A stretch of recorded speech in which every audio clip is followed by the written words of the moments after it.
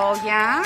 Yeah. Oh, you betcha, yeah. If it's made in Minnesota, who's making it and how? Yeah, you got that right. It's the Makers of Minnesota, focusing on the products and services uniquely made in Minnesota, and conversations with the makers, entrepreneurs, and innovators in Minnesota about how they conceived of their products and how they brought them to market. With Stephanie Hansen, it's the Makers of Minnesota.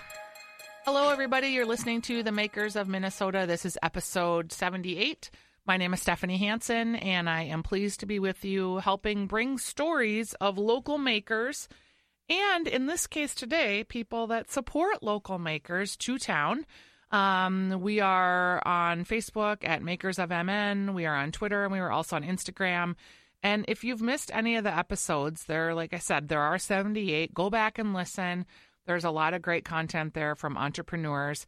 Today we have kind of a unique a store that features local craft and libations that are all local. So you've got Minnesota craft beer, Minnesota craft wine, Minnesota craft spirits. It's Michelle Ross and Kevin Ross, and the store just opened. It's called Ambibulous. Who the heck named the store? Well, I'll let my wife take that one because she named it.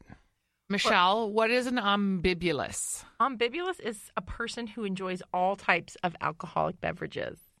So you, instead of being like a onophile, you're an ambibulous. Yes, exactly. And so we actually found the term online. We were thinking about the store, and we started Googling around like prohibition terms. So it's actually a term that was made up during Prohibition to represent somebody who enjoys alcoholic, not just one alcoholic beverage, but any type of drink with alcohol in it. Is it enjoy or tips over? It could be either one, if that's your own preference. So you guys have a store that you just opened at 949 East Hennepin in Minneapolis. And I'm really intrigued by the idea that, so liquor is a very competitive industry. There are the Total Wines of the world. We have a lot of great local tap rooms. We have local distilleries. You decided to open a store and only sell things that were made in Minnesota. Can you tell me why you went down that road? Sure. We have another business called the Hoppy Trolley. It's a craft brewery tour. We go to breweries around the Minneapolis and basically the downtown area. We've been doing that for about 3 years. Is it a bus tour? Or It is a bus tour. Okay. We actually are making a new bus right now that I'm not making one. We're repairing and restoring an older bus right now. It looks more like a trolley.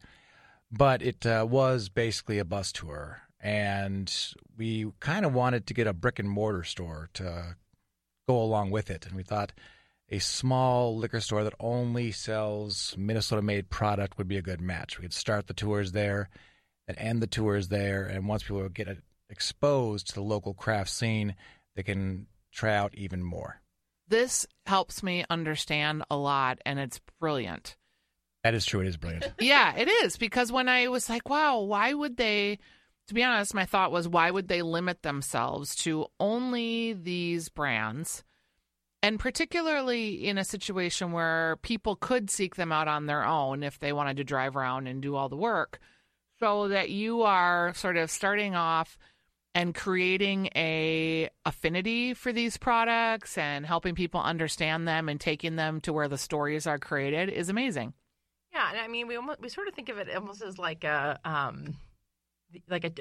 tourism center for like Minnesota Maker of alcoholic beverages. And when we were doing the tours, just talking to the different breweries, and then even just going to liquor stores ourselves, there was a lot of times where we couldn't find what we were looking for, or it would take us a long time, or it'd be warm on the shelf.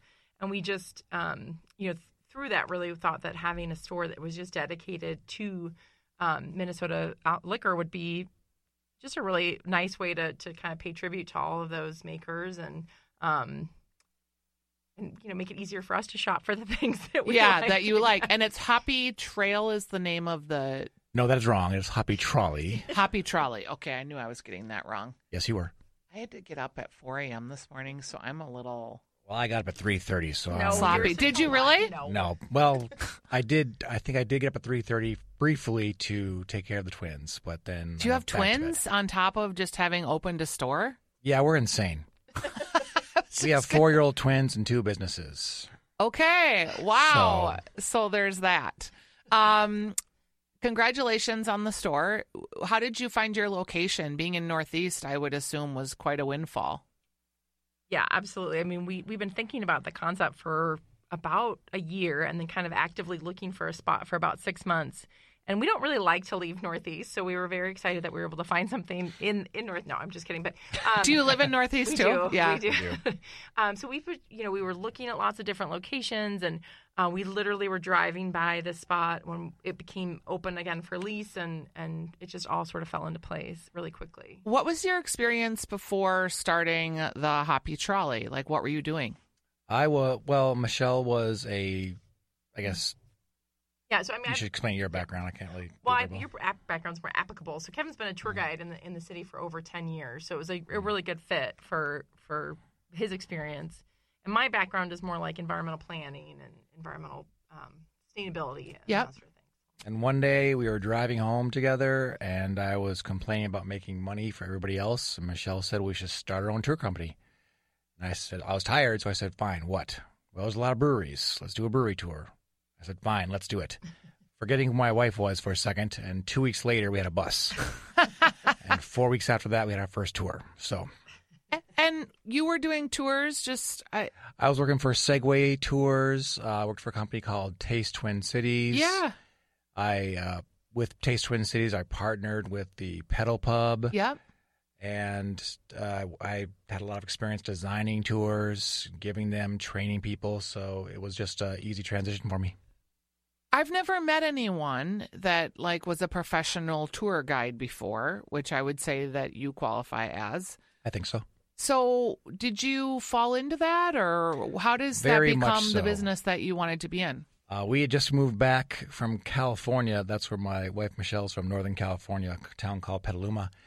And we just gotten back, and I needed a job. And I believe it was on Craigslist. I saw an ad for Segway tour guides. And I said to myself, that is just weird enough for me to enjoy. So that's how it all started. And I basically learned everything about being a tour guide since then. I love it. Do you know how many people you guys tour through your other business? Through the Hoppy Trolley? We average anywhere from 20 to 60 people a weekend. Okay, that's amazing. It just depends on the time of year and how busy we are. You know what I love? I love that the laws about breweries got changed and the cascading effect it has had and how many businesses it has spawned.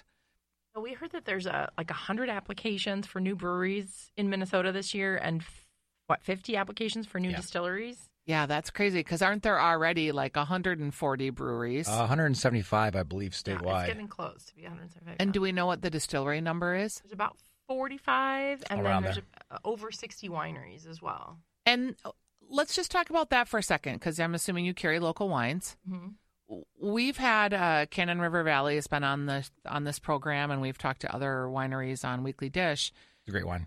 They're very it's sort of upsetting for these local winemakers that we have this great beer culture, we've developed this distilling culture, and here are these people that are growing these amazing grapes. The horticulture of grape growing has really advanced, and yet they can't get a local movement going in any significant way for people to drink local wine. Why do you think that is? I think it's simply image. Beer, spirits, you can think of that as being done indoors. But when you think of wine, you think of growing the grapes. You think of fields like you see in California. People just don't know that Minnesota for the past over 20 years has been working with the University of Minnesota to develop grapes that can survive the winter and make some really solid wine. So I think it's just a matter of exposing people to what the wineries have to offer, and hopefully our store can be a big help in doing just that. Are there local wineries? And this is maybe a loaded question because you're going to be like, is it like saying you like one child and not the other child? But I definitely like one of my children better than the other. My parents did too. They just never told us until we were older. Fight for my love, kids. Fight for my love. Oh, I love this about you. Kevin, you might also be a comedian in your other life. Have you ever done stand-up? You're very funny. A couple times, yeah. Okay.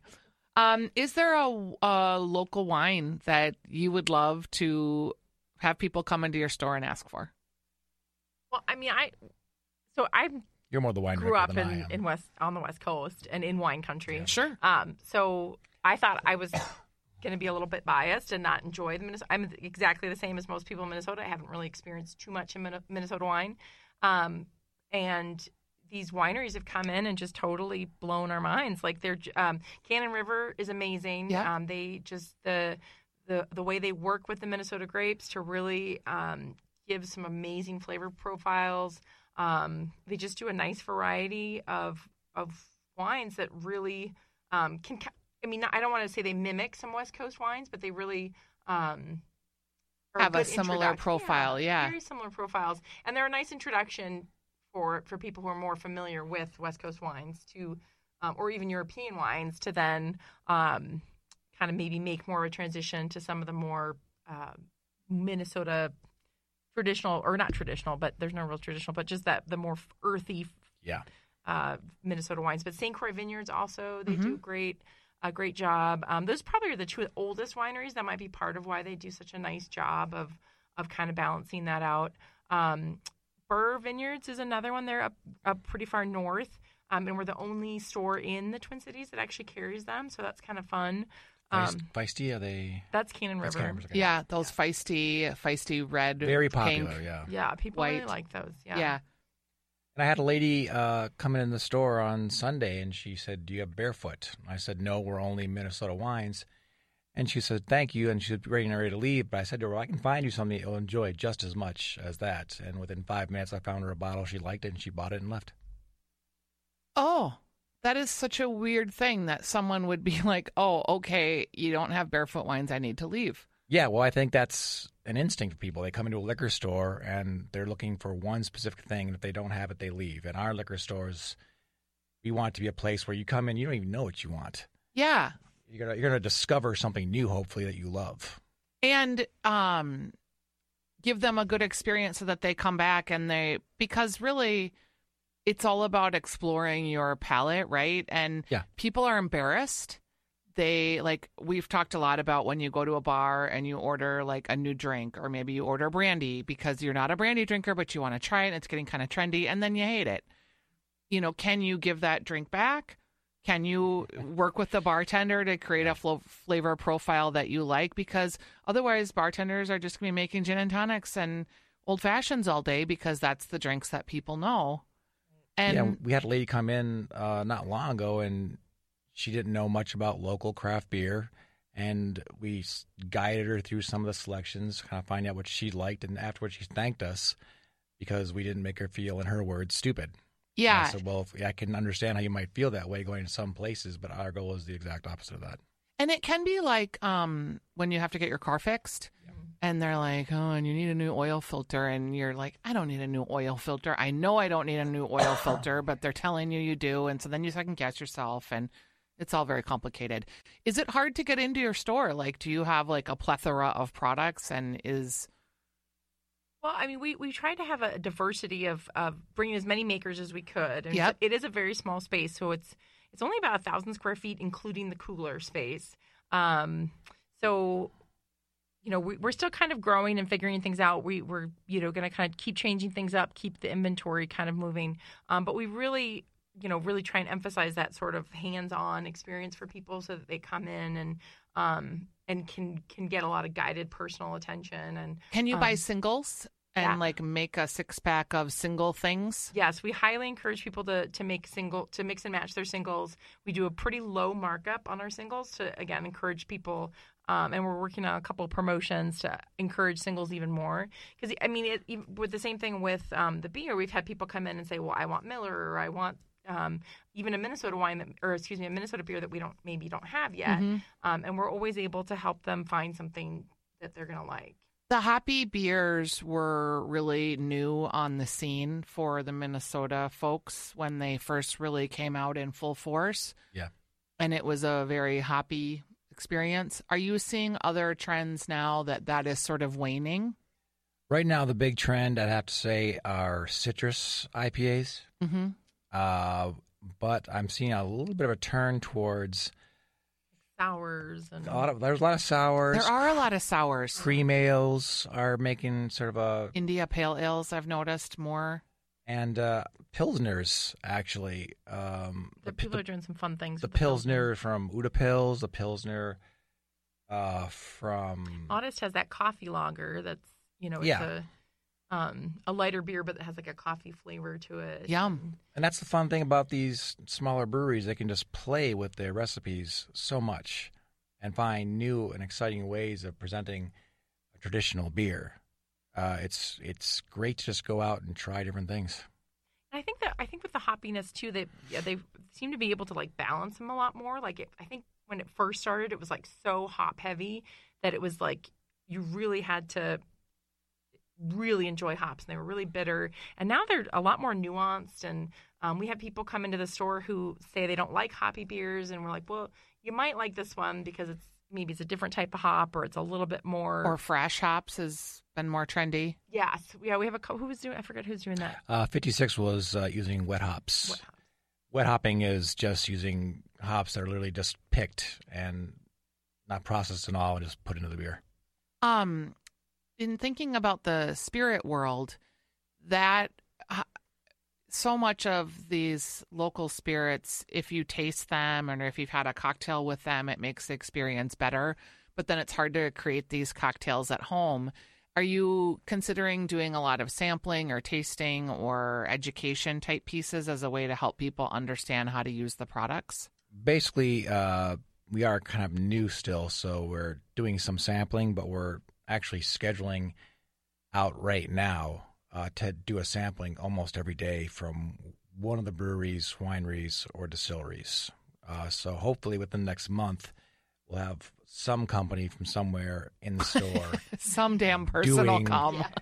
A sampling, because right now we're doing it on our own at the front desk, which is fine, but I think it's always nice when you have the actual makers there or people from the company to represent and explain their product in a little more depth. Yeah, and to show how to make drink. I mean, some of the Tattersall spirits are wonderful, the grapefruit crema, and there's a Leavenwell's cherry liqueur, but if you don't know what to do with them, it's like they just sit in your liquor cabinet. And we had, at our grand opening, we had Twin Spirits Distillery, and they were actually mixing tiny, tiny little cocktails with fruit and everything, so it was...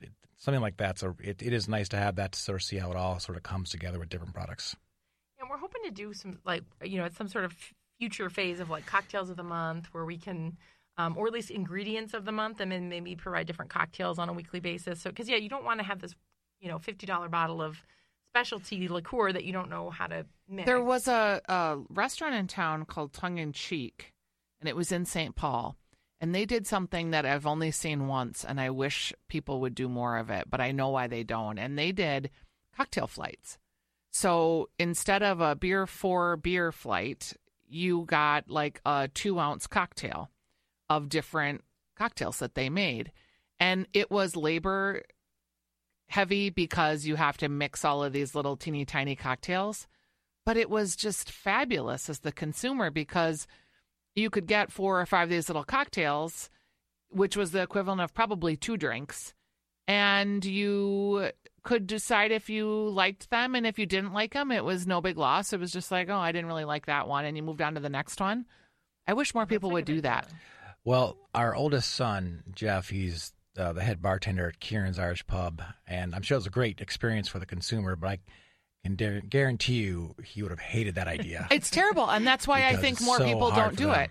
Although, they do a really good job of, I would think in that situation they would have a lot of things sort of pre-mixed or kind of Well, ready you'd to go. think if that was your thing that you could set it up so that you could do it effectively. Yeah. Because a lot of these places that do all these craft cocktails, that's a giant pain in the ass waiting for your drink, too, for 5 minutes while someone's whispering Vespers over the top of it, Yeah.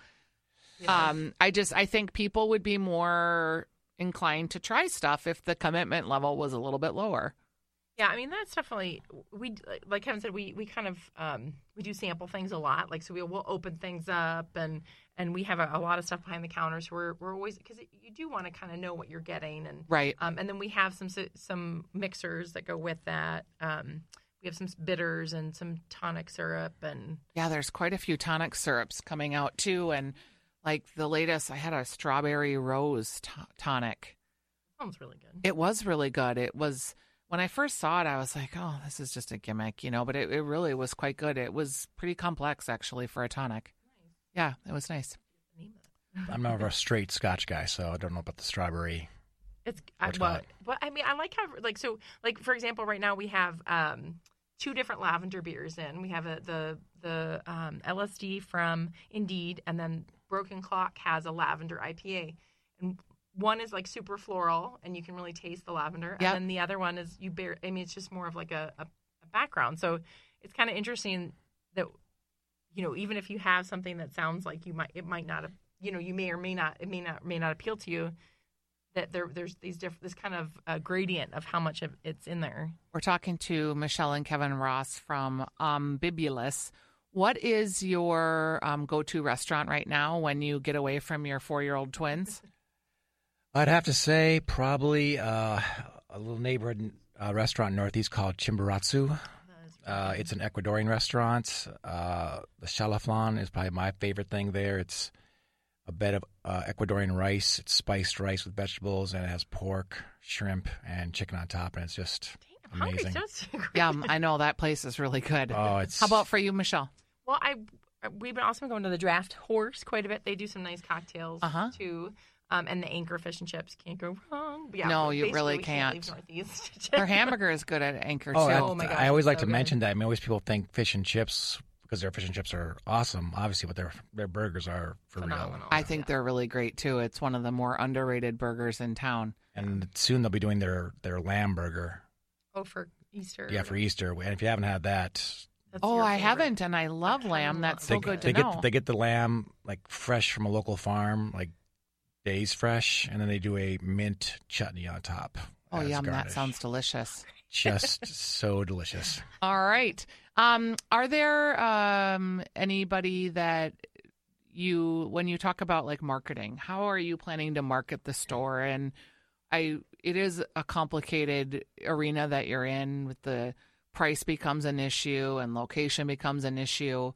What do you want people to know about you when you're marketing the store?